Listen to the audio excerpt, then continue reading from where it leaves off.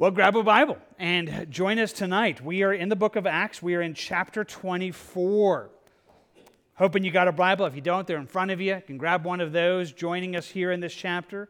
Use electronic device if that's what works good for you in the midst of that. But be open. Have the Word of God open. Same invitation. If you're joining us in the overflow or online, we invite you to have a Bible and that God would take His Word and help it just make sense, and then more than that, speak into your life that which He has. And so we're excited to have that as an opportunity tonight as we make our way through the book of Acts, journeying a chapter at a time. So what we're going to do tonight, we're going to try to cover a whole chapter, longing that God would speak to us in this chapter in kind of an overview of it, and in the midst of it, longing for His voice to be heard. So I'm going to ask for that, and I'd ask you to ask for that you would just present yourself before God tonight and just in a humbling way say, God, here I am. Speak to me. I invite you to tell Him that right now. And I believe that if you'll hear Him, if you'll listen to Him, He will speak to you something tonight. Something in the midst of this evening that you will be able to go, that was mine. That nugget was from me. That piece was mine. And you'll take it home. And I hope you will. And it'll work good into your life. So let's ask Him for that right now. God, your word is good. It is true. Thank you for it. Thank you for that which you've given it to and for. And I know that tonight you'd have us to understand and to see with a lens of understanding. And I would ask for that. I ask you to open up our understanding. But I also know you're doing a work of transformation inside of us. And you do it through your word. And I would like to present myself to you and say, God, I would like that. I want to hear your voice. I want to know what you're saying. I pray that for me, and I pray for everyone here. God, take your word and speak it, and then take that nugget that you would give us tonight. That piece that would be for us to grab hold of and process, that we would not neglect it. That we'd not do what you tell us there in the book of James, that we would come in and hear but not be doers. And we'd come in and we'd like see our face in a mirror and then walk away without doing anything about it. Help that folly not to be ours. May we hear it, may we walk in it, may we take that which you give us and apply it into our lives. God, you're the only one that can do that, so we humble ourselves to you right now in prayer, asking for your help. Give us understanding in this moment. We ask for it right now. In Jesus' name. Amen. Amen. Jesus told us that in this world we would have tribulation. That is certainly true. Part of being in this world is to find ourselves in a space and a time where that we live in a world where there's confusion, where we live in a time when deception and lies, they are rampant. They are so much a part of our culture that dealing with this isn't just something that is a maybe. It's a certainty. That you're going to be walking in a world that would invite you to navigate difficult situations, and at times where you find yourself under a microscope of others that would be seeking to bring in questions and even accusation in your life. And we want to come at this evening thinking about it this way. If you've been with us in the book of Acts, let me remind you where we are. Paul had made his way to Jerusalem, taking the gospel there, taking hope and encouragement, and even bringing the testimony of what God had been doing around the world. It's gone badly. God had warned him it would, and it did. He was arrested. He was arrested, falsely arrested for something he didn't do in there, saying that he was stirring up a riot. He didn't. Paul has done his best to, answer that. He shared his testimony. He's talked in the midst of different councils. But as we left it last week, the Jews were so angry that they'd had 40 people who had covenanted not to eat or drink until they'd killed him. Rome, the leader Lysias there had sent Paul then from the city of Jerusalem over to the seaside city of Caesarea, and Paul is under arrest. He's in prison. He's awaiting trial. And we come at it this evening, and that's where we're going to be. He is facing the trial. He's facing this space where these accusations are landing, where things are coming against him, and he's going to be giving answer for that and help in that. Now, I want us to understand it. I want you to see the story. I want you to follow along in it. But I want to, again, begin by saying, I'm hoping, and I'm asking God's help, that it would actually speak into your life in a way this evening that would help you where you are and will face just such things. Maybe it'll never happen. Maybe you never will sit in a prison cell for your faith. Maybe you'll never have to give an answer for your faith in that, but maybe you will. It's possible. It's possible that our country could be headed in this direction. It might happen. But if it doesn't happen, it's still going to happen in a way that people will be cross-examining you. Might be family who look at you and think that you're just wacko. And they bring words against you and times against you. It might be friends. It might be coworkers. It's probably happened to everybody here in this room. And it probably will happen to all of us again. And there's a way of just kind of watching how this happens in a way, because from Paul's perspective, he does really well. He's going to be a good example for navigating just such situations. And I'm hoping that tonight God would speak to you in a way that will help you go, I needed that because that's what I'm going through. Or he'll sow something into your heart that when it gets to you, you're like, okay, it is happening. Just like it happened, it's happening to me. Well, let's join our story. We're there in chapter 24, joining in the middle of the story. Paul's been taken down to the city of Caesarea. And it says, after 5 days, Ananias the high priest came down with the elders and a certain orator named Tertullus. These gave evidence to the governor against Paul. So you see it, that the religious leaders are coming. They got the elders, and they bring a lawyer. They bring a very orator who's going to come in. They're going to speak this. And they just begin this attack against Paul. I just want to note a few of the things that happen here. And again, just say some of this, what happens to him, happens in our world. It really begins with just a whole bout of flattery.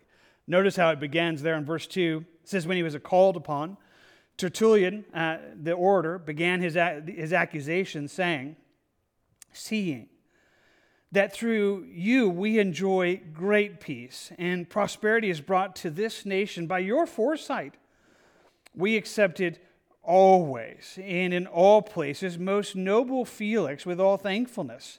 Nevertheless, not to be too tedious to you any further, I beg you to hear, and by your courtesy, a few words from us.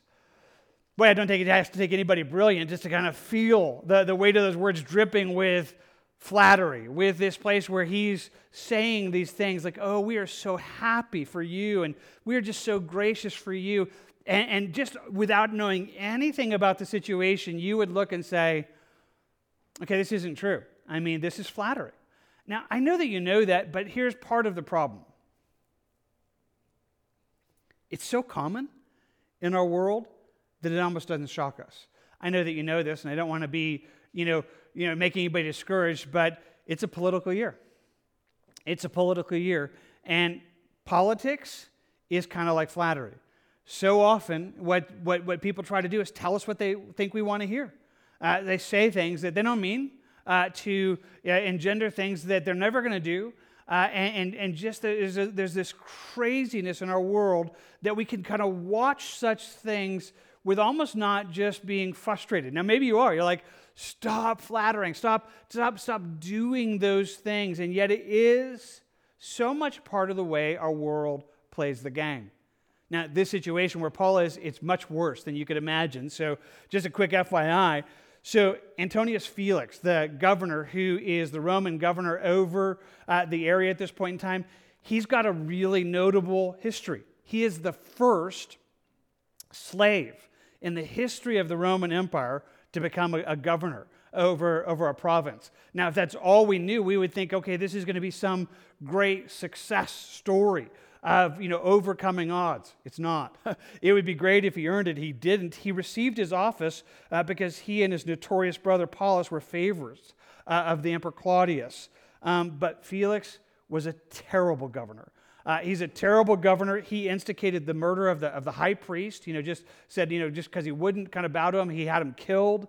He has slaughtered a whole host of people right here in the city where they are, in Caesarea. He had insurrected an entire massacre of literally thousands of Jews because of their just rebellion and spaces that are in the midst of this. They looted the town. They looted the Jews in many ways. He was corrupt, immoral, and oppressive.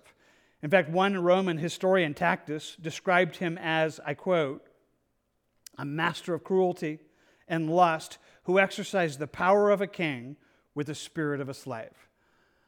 It's not a good man. It's a bad man. At any space, the Jews probably would have had difficulty with a Roman leader, but this guy, he was problem from the get-go. And they have had a very ugly relationship. That makes it all the more almost comical if you're kind of paying attention when you get this guy Tertullian who's there, and he says that, again, that, there in verse 2, seeing that through you we enjoy great peace and prosperity throughout this nation because of your foresight. We're always accepting in all places most noble Felix, which he is not, with all thankfulness. It is absolutely untrue. And yet, you find yourself thinking, I wonder if he's, enjoying all the praise. Surely he would see right through it. But it's a place where that's being played, where this is being at work, and it's working against Paul as they try to flatter their way into this man hearing their voice. On top of it, they just began a campaign of slander. As he begins his words, his attack on Paul, he says it there in verse 5, we have found this man a plague, a creator of dissension among all the Jews throughout the world, and a ringleader of the sect of the Nazarenes. These are weighty accusations, whether you hear them that way or not. He says, this man's a problem. He's a plague. He's a cancer. Everywhere he goes, he causes problems, they say. Everywhere he's been, he's a problem. In fact, they use very specific wording to say he creates dissension. That's riots. That's pushback against authority. For Rome, that was huge. This is no misdemeanor accusation. This is, hey, everywhere this guy goes, he creates problems. He creates problems for Rome. He creates problems for us. And they even just begin to misrepresent who he is. They say he's a ringleader of the sect of the Nazarenes. It's an interesting thing. Christianity is not really yet called Christianity, and it's going to be what we call it, and through time it'll become the word that sticks most of the time. In the book of Acts, it's called the Way. And Paul's actually going to say it that way in this moment, but they twist it. They twist it into just a sect, into this cult-like thing that even ties into the idea of Nazareth. You probably know from the Gospels that Jesus came from Nazareth, and that was the accusation. Can anything good come out of Nazareth? Nazareth is this hillbilly hick town of nobody, nothings, and they're like, this is what he is. He's a backwater problem, causing individual, and they just bring accusation against accusation. It's absolutely untrue. It's absolutely not the way it is. Maybe they honestly see it that way. In one sense, I find myself thinking sometimes the world actually believes the lies they say. I found myself thinking of Elijah, who, some of you know, he stood up against King Ahab, and King Ahab was a wicked king. And Elijah, prays, and it doesn't rain for 7 years, and finally King Ahab finds him. And Elijah is getting ready to have that great confrontation with him up on Mount Carmel. But when he sees him, King Ahab says, oh, you're the troubler of Israel. Like, you're the one that's caused all of this trouble. And Elijah's like, actually, no, it's you. Actually, you're, and yet it was. Maybe they see it, but it's actually this attack of slander that's happening there to Paul, happening in this space that would see it that way. And then they make it more. Not only through overarchingly just saying, boy, they're just a problem. These guys, they're just a pain. They cause problems everywhere they go. He now brings very serious libel, which is a lie meant to, create a problem. They do. They say it this way, that he even tried to profane the temple, and we seized him and wanted to judge him according to our law. That's a lie. This is not what Paul did. He had come to Jerusalem, come to bring peace. He had been in the temple of Jerusalem to offer a sacrifice. He had done nothing that would have created a riot or revolt, but this is their accusation. He came here. He came to cause problems. He defiled the temple, and we were going to deal with it, they say, but Commander Lysias, verse 7, came down and with great violence took him out of our hands, commanding his accusers to come to you. By examining him, you may ascertain all these things of which we accuse him. They look at this and totally change the story. They make it sound like they were doing everything, by the book and doing everything up and up. And Commander Lysias, this Roman, had come in with great violence, and it was absolutely the opposite. If you went back and read the story, it was a riot. They were killing Paul. They were beating him. It was total chaos, and the commander had come in and barely rescued his life. The moment they saw the troops come in, everybody stopped. The rioting stopped. The troops, they didn't come in and abuse the people. They just rescued Paul. But they changed the story to make it sound like they're the innocents, and even that in one sense, Rome might have some part to play in this part, kind of even playing like, Felix, you're going to have to watch, over these people under you. They're not actually handling these things very well. All of this is playing against Paul, and it's a part of their accusation. It's worth just noting that that's really this entire space. That's how it began it back in verse 2, where Tertullian says he began his accusation. And there in verse 8 it says they're commanding his accusers to come to you, and by examining him, you may ascertain all these things which we accuse him.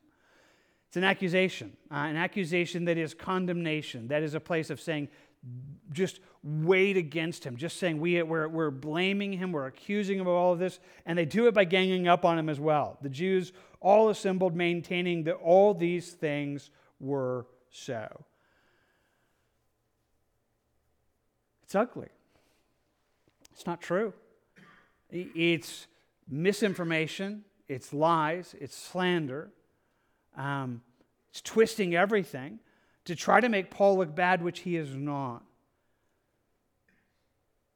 It's probably happened to you.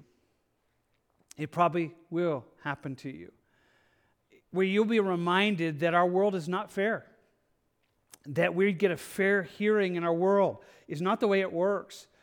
That there will be times where people come against you, and whether again in your family, whether again in your workplace, whether again in your neighborhood, that you'll find yourself thinking, wow, I wouldn't mind, if I'd actually done something wrong.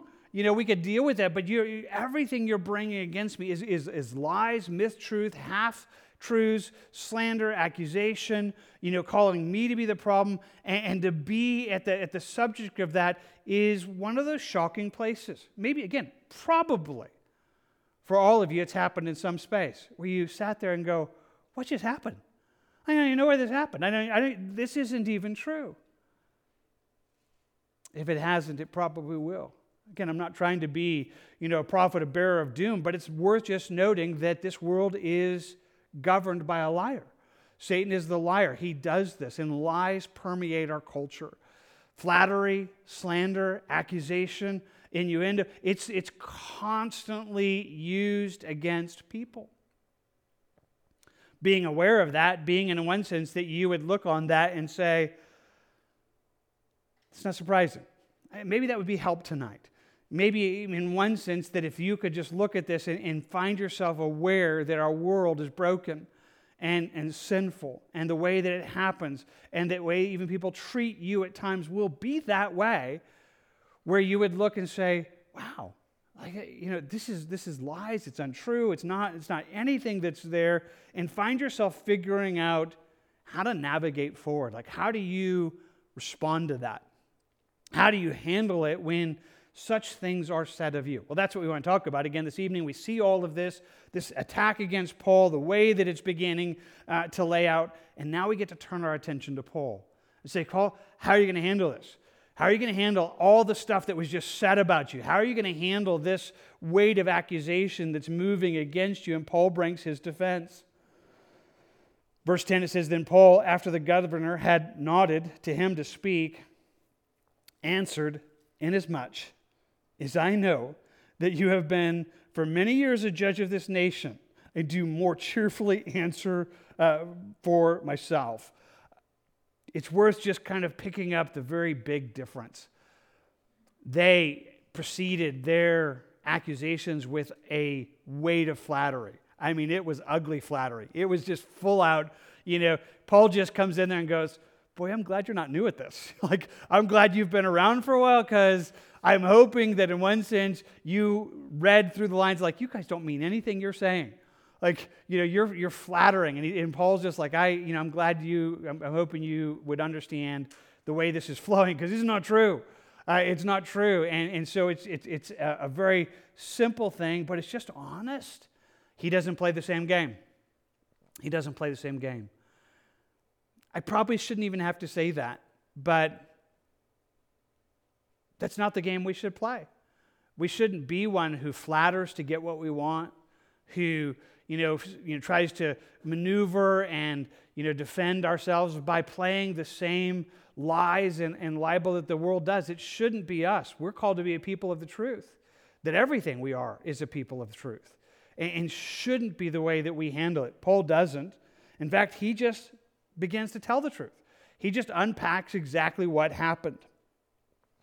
He says, because you may ascertain, verse 11, that it is no more than 12 days since I went up to Jerusalem to worship. It's not even been 2 weeks yet. I mean, it was 12 days ago that I'd come up to Jerusalem. And I didn't come to create a riot. This isn't like some long-standing, thing that they've tried to make it sound. On top of it, he said, they found me. Neither in the temple disputing with anybody. I wasn't, kind of sitting there arguing with anybody. I wasn't doing any of those things. I wasn't inciting the crowd. That wasn't anything that was there. I wasn't doing that in synagogues. I wasn't doing it in the city. None of that actually happened. He says you could just look on this and be able to figure it out. So Paul just says, hey, this is what happened. In fact, he goes on down in verse 18. He says, in the midst of which some Jews from Asia found me purified in the temple, neither with a mob or with tumult. I didn't do any of that. None of these things happened.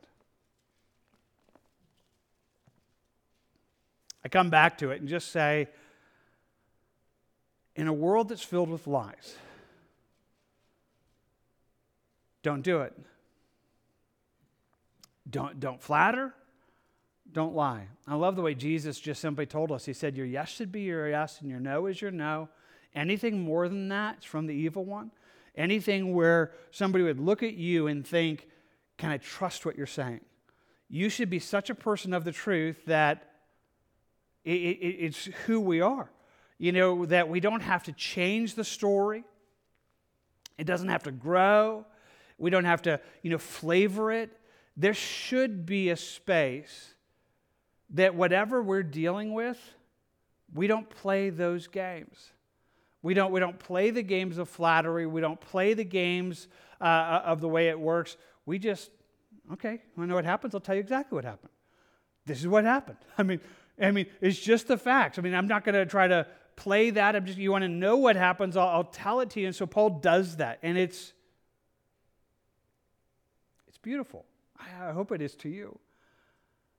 Just to find someone that just says, I'm just speaking the truth. That's all. That's all there is. There's not anything else there. There's not anything else that would play in the midst of it. In the midst of it, he does simply call out the places where they're lying. He says in verse 13, nor can they prove the things which they now accuse me. He says, none of it happened, and nobody can prove it because there's no witnesses. There's nobody here saying this. It's just them making up this story. It's not any part of what took place. It's not anything that's there. In fact, picking it up there again in verse 18, He says, in which the midst of some of the Jews from Asia, they found me purified in the temple, neither with a mob nor with a tumult. They ought to have been here before you did object if they had anything against me. Or else those who are here themselves, if they found any wrongdoing in me. As I stood before the council, if there's something there, then they should have been able to prove it. But he's able simply to say, these things aren't true. Like, none of that's true. No proof to it. And so he very clearly, very simply just is able to call out the lies. Not a bad thing. That in one sense to say, that didn't happen. Didn't happen the way you said it happened. You don't have anything that's there. But in the midst of it, Paul does a little bit more. He begins to unpack why.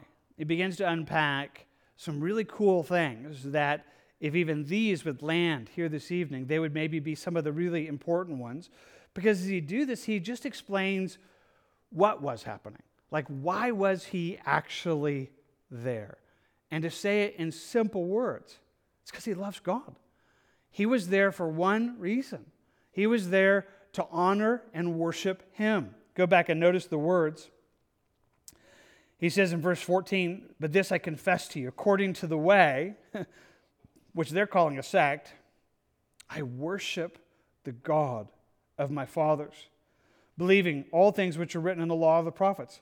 I have hope in God.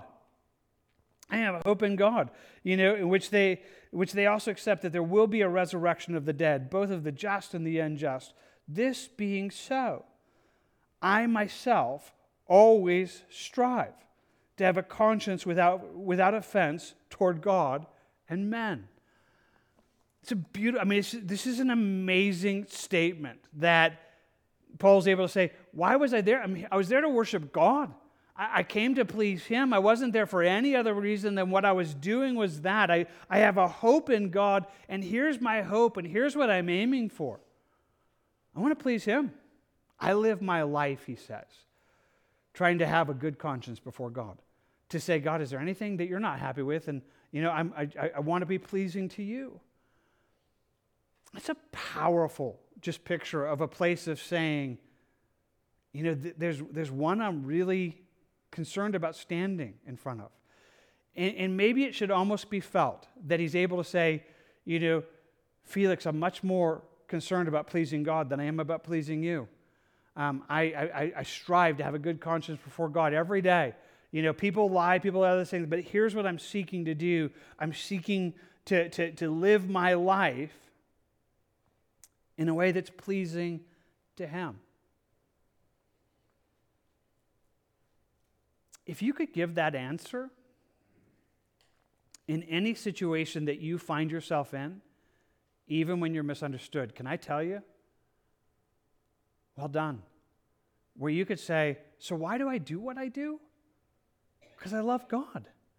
And I'm trying to please him. I live my life day by day saying, God, I want to have a good conscience before you. I want to live in your sight. I want to please you.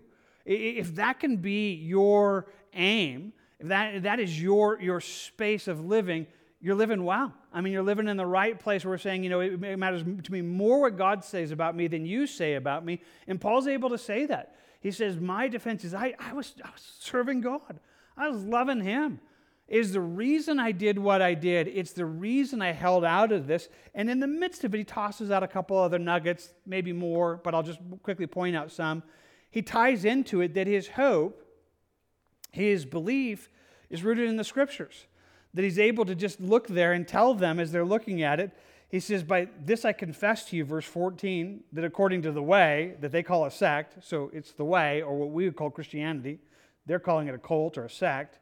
He says, I worship the God of my fathers, believing everything he told us. Believing all things which are written in the law and the prophets. That's the Bible, the Old Testament, which they have at that time. He says, here's what I do. I believe this book. I believe this. I believe this. This is what guides my life. This is what shapes my life. I hold fast to this. I just like that again. I just do. I just think that there's something powerful that if we're able to look at it and say, this is the weight of what I live by. This is, it's not on these shifting principles of our world. That right is called wrong and wrong is called right, and then it shifts, and today something's wrong that yesterday was right. To say none of those things are where I hold my life. This is my life.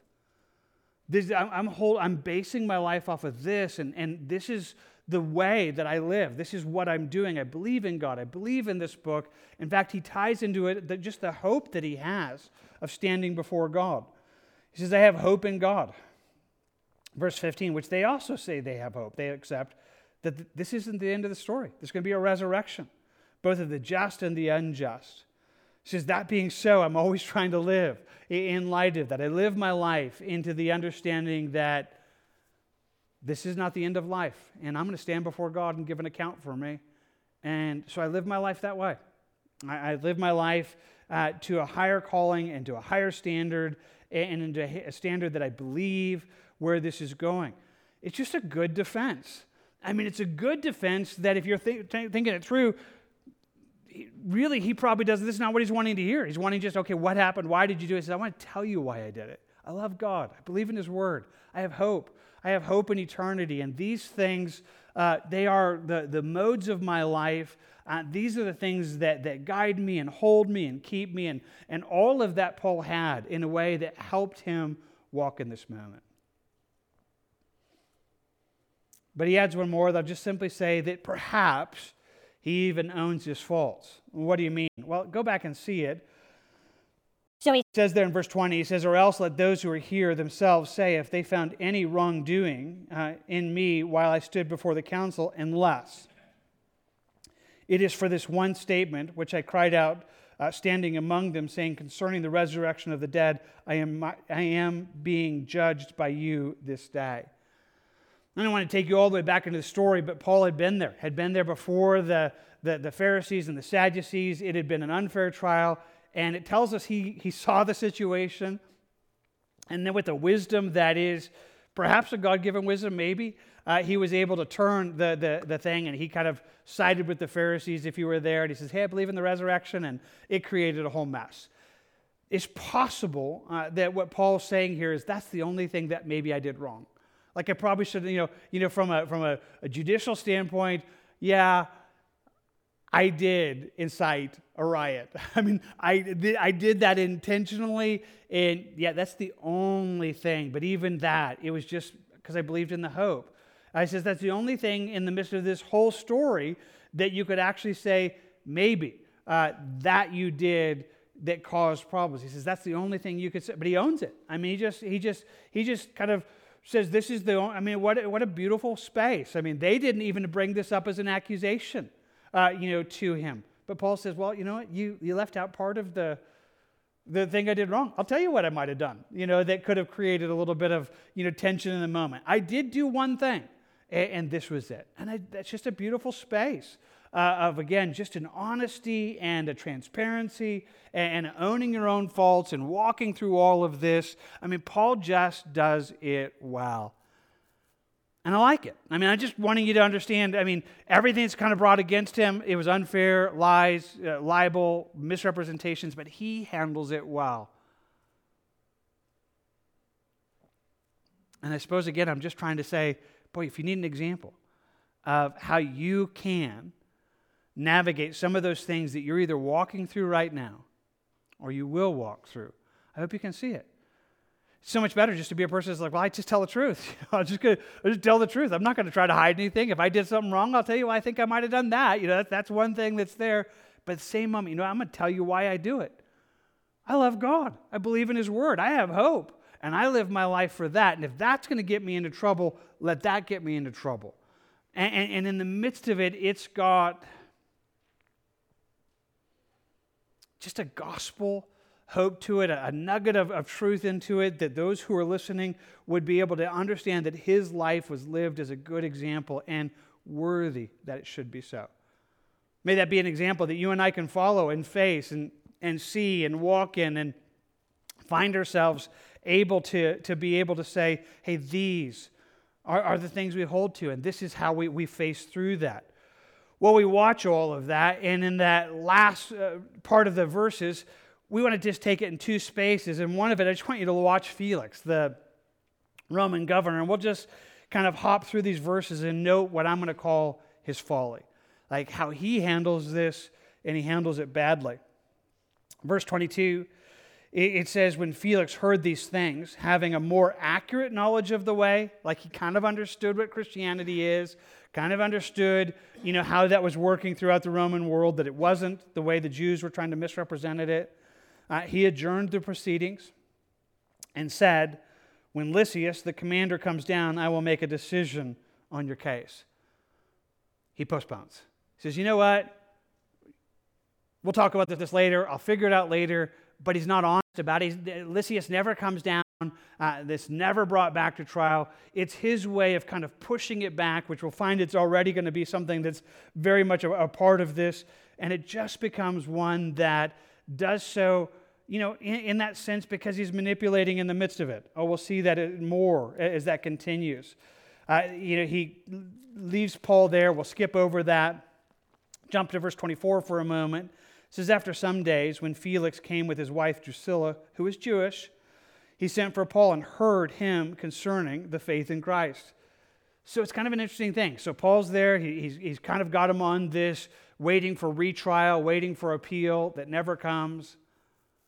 And in the midst of it, his wife comes down and they decide, hey, we want to hear Paul. Maybe she does. Maybe because she's Jewish. Maybe she's the one that wants to hear this. Maybe they both are just thinking, hey, let's just talk a little bit more about this. But again, just a tiny bit of history. If Felix's story was a mess, and it was, the slave who became a governor, who governed like a slave in debauchery and cruelty, Drusilla's story was equally bad.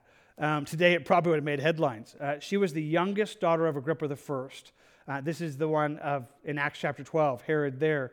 She was married at 14 to a man named Azarus, who was king of Emesa. When Felix saw her, he wants her for his wife, saw how beautiful he was. He employs a magician named Atmos, who kind of through lies and deception and weird things in the midst of it, convinces her that she needs to leave her husband. That the stars are aligned, that everything's kind of working in the midst of this when she was 16. She's then married to Felix, who becomes his third wife. Eventually, she has a son named Agrippa, who later is going to die in Mount Vesuvius in AD 79. It's a messy story. I mean, just deception and trickery. And so, again, just a messy couple. I mean, I just want you to kind of feel that. I want you to feel who they are, because it does play a little bit into the story. Well, they come in, and they're just like, hey, we'd like to hear about your faith. We'd like to hear what's going on. Paul shares boldly. Hey, we'll come back and talk about that, what it was. I'll just read it, and then we'll come back. It says, now he reasoned about righteousness, self-control, and judgment to come. I want you to just notice Felix. Felix was afraid and answered, go away for now. When I have a convenient time, I will call for you.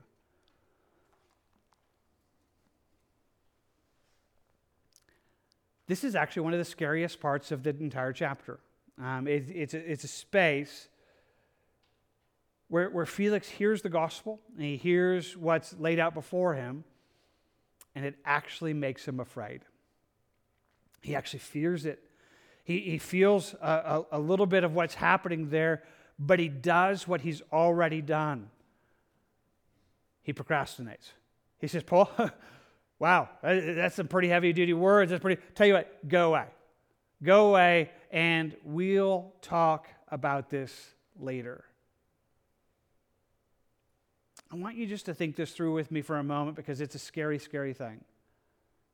Procrastination is one of the largest things that's carrying people to hell today. It's been said that atheism kills its thousands, procrastination kills its tens of thousands. Kind of pulling off the thing of David and Saul. It's just simply true. Procrastination is so dangerous because you don't actually have to say no. You don't actually have to reject it. You don't actually have to say, I disagree. All you have to do is postpone it. But the Bible tells us that every time we put off that making a decision for Christ, it could be that space where our heart becomes harder and harder. It may be that this moment in Felix's life is the closest he ever comes to the gospel. He pushes it away. He pushes it away. Not by rejecting it, not by disagreeing, but just saying later. Can I just give that warning? Don't do that. Are you here this evening and you're not yet a follower of Jesus? And it's a funny thing. It's more common than most of us maybe would admit. Some people, they're like, well, it's not that I disagree. It's not that I don't think there's a God. I'm just not ready. Later. Some other time in my life, maybe. Maybe I have more time. I want to come back to this. But I want to tell you, if God is working away, it becomes one of the for eternity. You're kind of this, and you're close to anything we know historic away for now. The years, portion bound. This folly is this thing we've already seen. By wanting to please, but he leaves him back there. It's not, and we just get a sense this happens in our world. In the world, happens in leaders, happens on all of those things. It's worth us understanding it and wanting to stay away from it. In the midst of that, though, let's come back to Paul. And I want you just to kind of, follow with me in this same section that we just read and watch things that he does. So backing up a couple verses, so when the trial had happened, Felix adjourned it and says, hey, you know what, we'll deal with this later. When Lysias comes down, I'll make a decision. He never does. He kind of puts it off. Verse 23, when he commanded the centurion to keep Paul, let him have liberty, and he told him not to forbid any of his friends to provide for or visit him. It's unjust. It's unjust. It's totally unfair what happens to Paul. But there are opportunities. Paul's going to spend over 2 years in prison. In that, what does he do? Well, some of it he writes. Some of what you get to hold in your hands. The scriptures, he writes. He writes letters. He deals with it. In fact, even though he's in jail, Felix gives him a certain amount of freedom. He says, give him liberty. Don't make this hard on him. Anybody wants to come and visit him, let him come. We don't know who did. But can I tell you? I'm certain people did. I'm certain in these 2 years, Paul had a just ongoing discipleship and spaces of people coming, investing into his life. And it's worth us just seeing that, understanding that even though life is unfair, God is still working. He's still on the throne. And he's allowing this to work, and Paul's able to walk through that. Why do I tell you that? Well, I guess I'm trying to again say, well, I hope it doesn't happen to you. I hope in one sense you don't find yourself at the end of something happening in your workplace or something in your life where it's just unfair. It's just wrong. Like that shouldn't be done. It shouldn't be done. What happened to you just shouldn't be done. And you find yourself thinking, where's justice? Where's righteousness? Where's this whole thing? And you find yourself wondering, like, God, how are you working in the midst of this? He is. Like, God has a plan. It's not always the way we do it. It's not a perfect world, but Paul's able to do this. And if he can, you can. If he can navigate through this and find one who still continues to serve God in the midst of it when life is unfair, it's just helpful for us to understand it. And Jesus once more promised it to us. In this world, you're going to have tribulation. I've overcome. Be of good cheer. But it's going to be weird. It's going to be weird in this world for you. You should know that. And we should. Paul did. He walks through this. Not only does he kind of walk through these unjust opportunities, in the midst of it, he is absolutely bold in sharing the truth. So go back to me. We read it kind of quickly, and you probably saw it. But at the end of verse 24, again, Paul is called, and they want to hear. Tell us about faith in Christ. Tell us about this whole thing that, you call the way, Christianity. Paul's like, okay, I will. And he reasoned about righteousness, self-control, and the judgment to come. Do you remember who these guys are? Do you remember what Felix is? The slave and he's corrupt, and he's immoral, and the treachery and the weirdness he has. Paul pulls no bars. He just absolutely shares truth, which is amazing. He says, let's talk about righteousness. We think about what that might have been, talking about that no one is righteous, helping him understand sin, that there is a right and a wrong. You're in the wrong. There's a standard, and there's a space of that, and he reasons not only about right and wrong, but about self-control. Like, you're responsible for what you can't blame the culture or anybody else. He says you should have self-control. Like you, in the midst of this, get to make choices and to reason with. These guys don't have to tell them there's a judge God. And you're getting away with everything. No Christianity. Like, that's able to say truth of righteous and that the only way well for me. Clear as it can be shared, the heart of it, and for ought to be done. How that in one sense we find ourselves, we shouldn't be moved from that. Found myself thinking about it and looking up an account I'd read in church history, and I thought I would just share it. So Hugh Latimer, who was one of the early English reformers, he was preaching in his church, and the king decided to come to church. Henry VIII came, and he came and sat in the church, and he was offended. He was offended with what Hugh Latimer said, and so they basically sent people to talk to him and said, you need to fix this. Like, you've said things that offended the king. Like, you shouldn't do that. You need to make apology for these kinds of things. And so he was commanded to preach again the next Sunday, and the king would be in attendance. And he's like, okay, this time you're going to preach knowing that I'm there, and you're going to change what you say. You're going to fix this whole thing. So that Sunday, as he began to preach, he began his message this way, talking to himself. Hugh Latimer, dost thou know before whom thou art this day to speak? To the high and mighty monarch, the king's most excellent majesty, who can take away thy life if thou offendest. Therefore thou shouldst speak not a word that would displease. But then consider well, Hugh. Dost thou not know from whence thou comest, upon whose message thou art sent? Even by the great and mighty God, who is all present, who beholdeth all thy ways, and is able to cast thy soul into hell. Therefore take care that thou deliver the message faithfully. You know what he did? He preached the exact same message that he preached the week before. And just said, what? I'm going to stand before God. I'm going to stand before God. I'm not moved by the fear of what this might cost me. And I think this is incredible. How good it would be that we would be that example of these and of Paul, even this moment, would be that. In fact, as we kind of close it this evening, it's interesting that it kind of gives it just this thought. It says, meanwhile, Felix hoped that money would be given him by Paul, that he might release him. So he's hoping for a bribe. And maybe it would have worked. Maybe a bribe would have worked and Paul could have got out of prison. Therefore, he sent for him more often and conversed with him. And Paul never gets out.